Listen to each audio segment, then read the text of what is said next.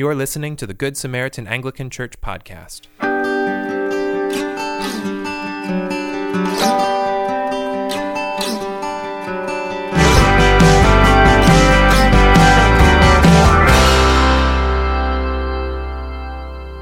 The following sermon was recorded on the last Sunday of Epiphany, February 23rd, 2020. A reading from the Gospel of Matthew. And after 6 days Jesus took with him Peter and James and John his brother, and led them up a high mountain by themselves. And he was transfigured before them, and his face shone like the sun, and his clothes became white as light. And behold, there appeared to them Moses and Elijah, talking with him. And Peter said to Jesus, Lord, it is good that we are here. If you wish, I will make 3 tents here, one for you, and one for Moses, and one for Elijah. He was still speaking when, behold, a bright cloud overshadowed them, and a voice from the cloud said, This is my beloved Son, with whom I am well pleased. Listen to him. When the disciples heard this, they fell on their faces and were terrified. But Jesus came and touched them, saying, Rise and have no fear. And when they lifted up their eyes, they saw no one but Jesus only. And as they were coming down the mountain, Jesus commanded them, Tell no one the vision until the Son of Man is raised from the dead. And the disciples asked him, Then why do the scribes say that first Elijah must come? He answered, Elijah does come, and he will restore all things. But I tell you that Elijah has already come, and they did not recognize him, but did to him whatever they pleased. So also the Son of Man will certainly suffer at their hands. Then the disciples understood that he was speaking to them of John the Baptist. The Gospel of the Lord. Praise to you, Lord Christ.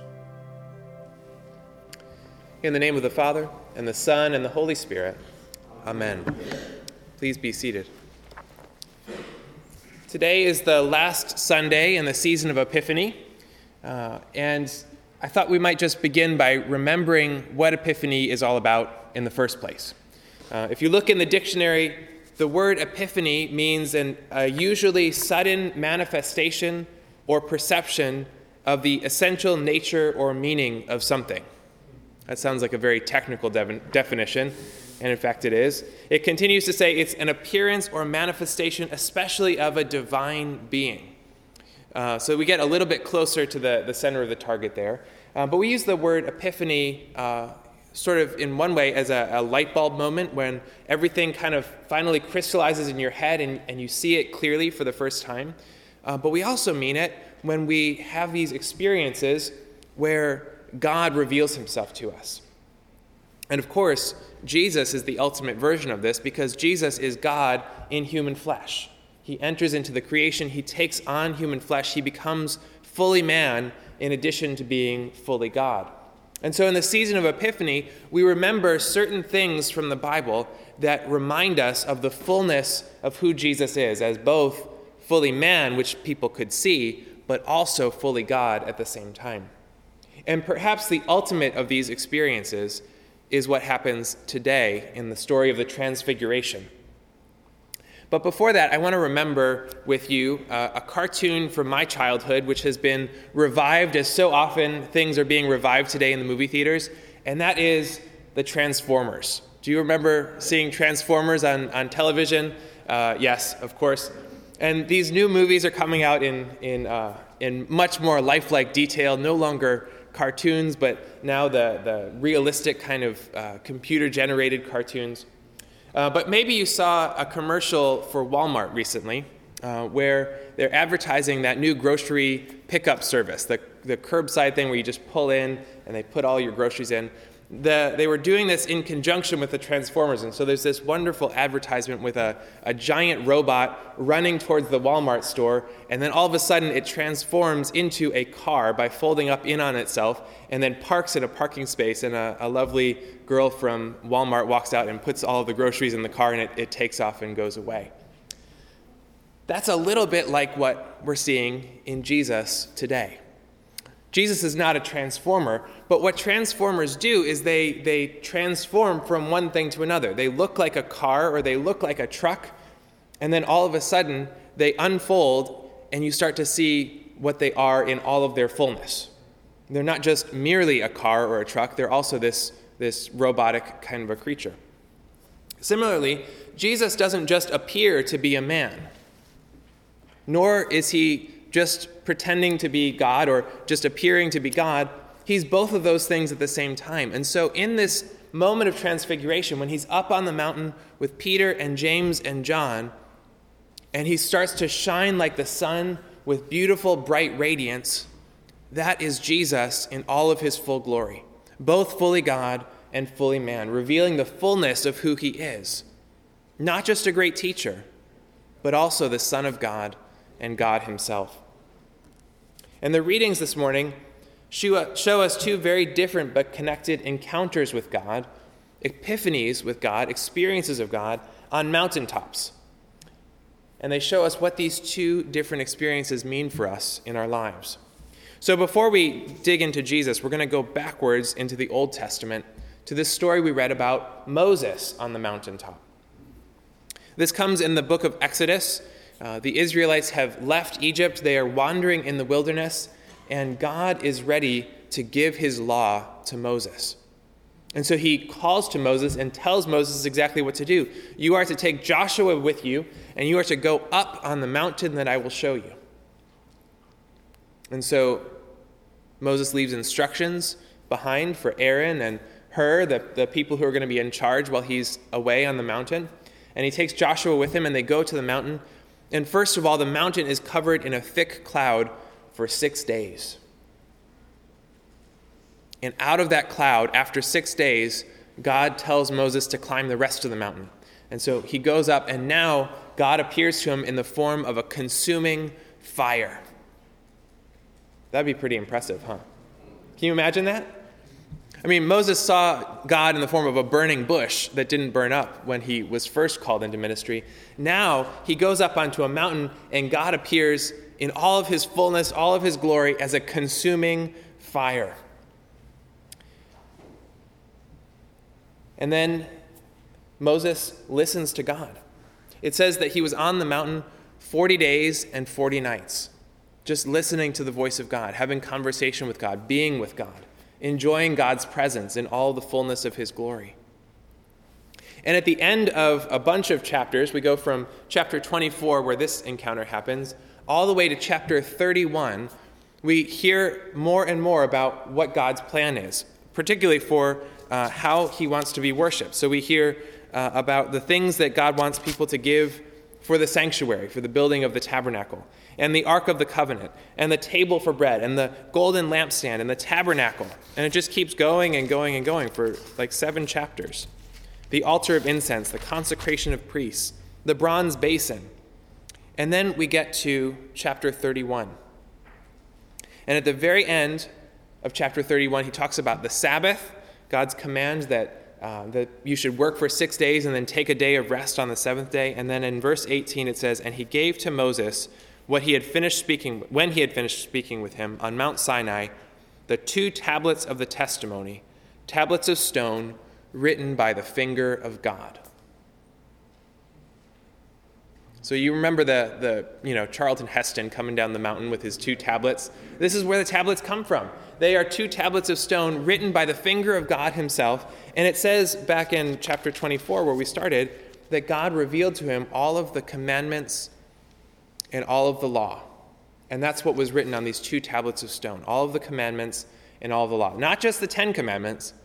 There was a lot more on the tablets than just the 10 commandments. There were all of the 613 laws of the Old Testament written on these tablets of stone. Everything that God wanted the people to know, to be his people, separate, set apart for him, consecrated and holy.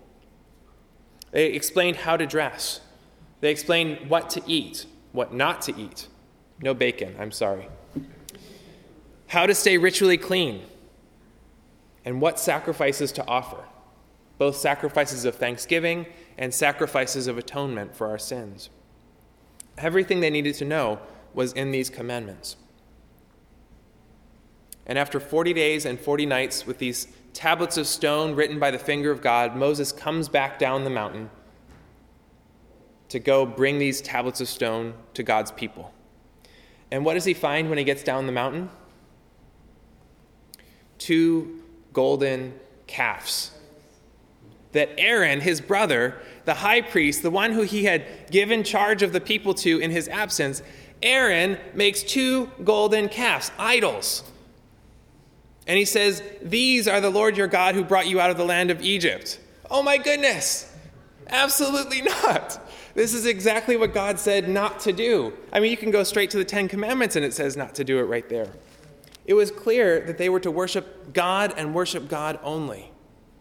And so Moses gets down the mountain. He sees these golden calves. He grinds them. He burns them. He makes the people drink water that it's bad. It's just a bad scene. But he also takes these tablets of stone and he throws them down and smashes them. He has to go back up on the mountain another time to get new tablets of stone because of what happened. The people sinned against God. Now, when Moses comes down the mountain, he's surprised by what he finds. Do you think God was surprised? No, I don't think so. Do you think that God is surprised when you sin and turn against him? No, I don't think so. Do you think God is walking around in heaven and saying, oh my goodness, look what Chris did now? No, nothing that we do is a surprise to God. These golden calves weren't a surprise to God. And nothing that you do in your life is a surprise to God. And so while we might try to hide our sin, there's nothing that we can hide from God. God knows about it already. God knows about it before we even do it. There's no surprises to God. Let's jump ahead to the book of Matthew. Now we see Peter and James and John going up another mountain, 2 mountains. And in this mountain story, Jesus is transfigured. His clothes become dazzling white. His face, his countenance changes. It reveals his glory in all of its fullness. Not just man, but also fully God at the same time. You can't imagine what that would have looked like. Just dazzling white. And in the midst of this, as Jesus is transfigured, 2 other people appear, people that had not walked up the mountain with Peter and James and John and Jesus. And those 2 other people are Moses, who we just read about in the Old Testament, and Elijah. Now, what you need to know is these 2 mountain experiences are separated by more than 1,000 years. Moses has been dead for a long time, as has Elijah been dead for hundreds of years at this point.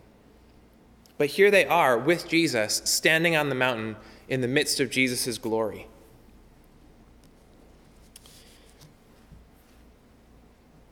When we go to Malachi, the very last verse of the Old Testament says a little something about Elijah.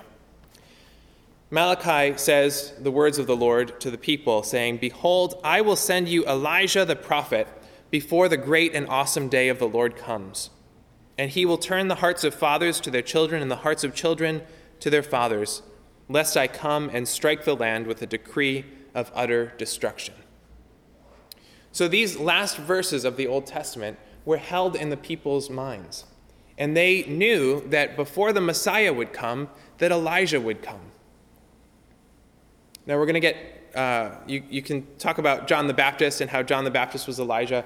All of that's true as well. But what I want you to know today is that as Elijah appears on the mountain with Peter and James and John, imagine for a moment what they're thinking as they see the glory of Jesus revealed, as they see Moses and Elijah, as they remember this verse, "Behold, I will send you Elijah the prophet before the great and awesome day of the Lord comes." So what do they think is about to happen? The great and awesome day of the Lord. The day of the Lord is coming. And so they think this is the beginning of the revolution. The day of the Lord is here. We better set up some booths. And so they say, "Jesus, it's good that we're all here together. I'll just make you some shelters here. One for you, one for Moses, one for Elijah. This is going to be great." And so what Peter has in his head is all of a sudden, these are here. There's Jesus, he's the king. And then, Moses and Elijah, they could be generals. And we're going to amass an army on this mountain. And then we'll march down the mountain and we'll kick out the Romans. And everything's going to be just the way it's supposed to be. The great and awesome day of the Lord is here. But Jesus has something else in mind. Just after Peter makes this suggestion, This cloud, remember the cloud that covered Moses and his mountain? Now we see again a cloud covering this Mount of Transfiguration. And out of the cloud, the voice of God. And what does it say?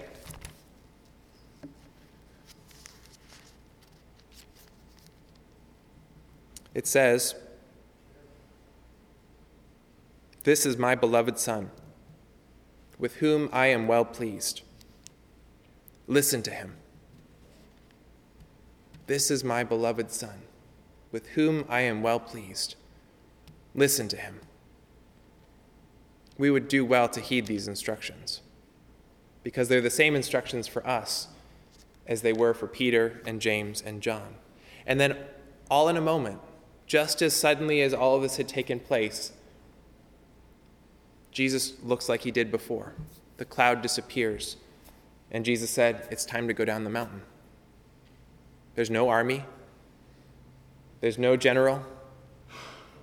There's just King Jesus and the memory of this transfiguration. And what Jesus says to them is this. He says, "Tell no one of the vision until the Son of Man is raised from the dead." Now hold on here. We were just talking about an army. We were just talking about a victory. We were talking about a revolution. We were talking about kicking out the Romans. That's why Moses and Elijah were here, right? Jesus says, no.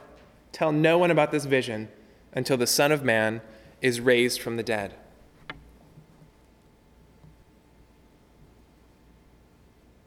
It's not what they expected. It's not what they anticipated. Moses and Elijah were talking with Jesus. It says that in the Gospel of Matthew. In the Gospel of Luke, it adds the information about what they were talking about. In Luke 9:31, it says that they were talking about his, in most translations it says departure, but the Greek word is exodus. They were talking about his exodus. That's the same word that we get for the Old Testament book of the Exodus, about how God rescued his people from the hands of slavery, from Pharaoh, and brought them into a land that he was going to show them. Jesus was about to do the same thing, but not in a way anybody expected, because Jesus' victory would be won through death. Jesus' battle would be fought on a cross, and he would be the one who would die. But after 3 days, he would rise from the dead, conquering death forever, defeating the enemy, Satan, forever. It's not what the disciples expected, but it's far better than what they were anticipating. It just took some time for God to work out the details. Now let's turn to Paul. In the letter to the Philippians, Paul doesn't directly talk about either of these two incidents, but thematically, I think what his words say ties these two things together. First of all, Philippians 3:4-7. We didn't read this part, but it's important background information for what he's about to say. So here's this.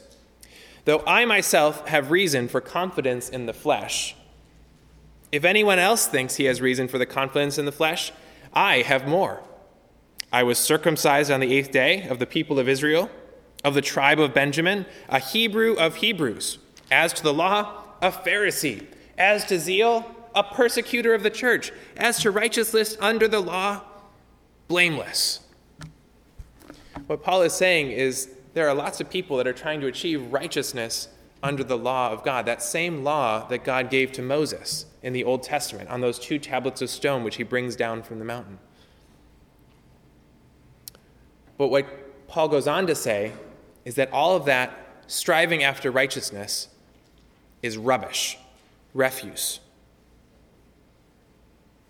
"Whatever gain I had, I counted as loss for the sake of Christ. Indeed, I count everything as loss because of the surpassing worth of knowing Christ Jesus my Lord. For his sake I have suffered the loss of all things and count them as rubbish." This was Paul's life's work, developing his own righteousness under the law, becoming blameless before the Lord according to the law. Can you imagine something that you have worked hard for all of your life? All of the years of your life. And then you get to a point and you throw it all out the window. You say, it's rubbish. Everything you've worked hard for. And that's exactly what Paul has done here. He's thrown out all of that former striving after righteousness. Everything that he's done under the law to try and please God, he throws it out the window. Why? Because it's worth nothing compared to the surpassing greatness of knowing Christ Jesus, his Lord. The law showed that it's impossible to maintain a righteousness by our obeying of God's rules. There's just no way you can do it. Even if you're like Paul and you call yourself, according to the law, blameless. Why? Because even if somehow you were able to keep every letter of every law, your heart still wouldn't be right before God. You'd either be prideful about the way you're doing such a good job at keeping those laws, or you'd become resentful towards God for giving you all these rules that you have to follow and tying up all these heavy burdens upon your back. One way or the other, you're going to have things going on in your heart that don't reflect what's going on the outside. Because all the law can do at its best is make us externally obedient. They can't help our hearts to love God. But what they can do is they can hold up a mirror to us and help us to see what we really are. There is this theory going around that you can be a good person and that we should try to be good people. We can't be good people. It's not possible on our own strength. If we try to be good people, we still won't be good people because our hearts won't be right unless they're submitted to the Lord Jesus Christ. This is what Paul means by saying that all of that work he had done to be a follower of the law, to be a keeper of the law, was rubbish compared to the surpassing worth of knowing Christ Jesus, his Lord. In verse 9, he says that he wants to be found in him, not having a righteousness of my own that comes from the law, but that which comes through faith in Christ, the righteousness from God that depends on faith. So there's two kinds of righteousness here. There's a righteousness that we try to earn, but there's no way we can earn it because there's no way we can achieve it. And then there's also the righteousness that comes from Jesus by faith, in which he gives us his righteousness. Kind of like a brilliant, dazzling white garment that he takes off of himself and he puts around your shoulders. We become the righteousness of Christ.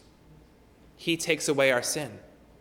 That's what he did for us on the cross. He washes it away by the blood of his cross. And he gives us his righteousness because he's the only one who could ever be perfectly obedient unto the Lord. He's the only one who ever didn't deserve death for his sins. And he's the one who received death for our sins to wash them away. Does this mean that you shouldn't bother with the commandments in the Bible? Well, no, it doesn't work like that. We still need to try to be holy people. We still need to try to follow what the scriptures say. We still want to conform our lives to what we see in the scriptures. But the reason why we do that changes. Because under the law, we're trying to earn our righteousness before God. But through faith in Christ, we already are righteous before God. And the goal changes. It becomes something different.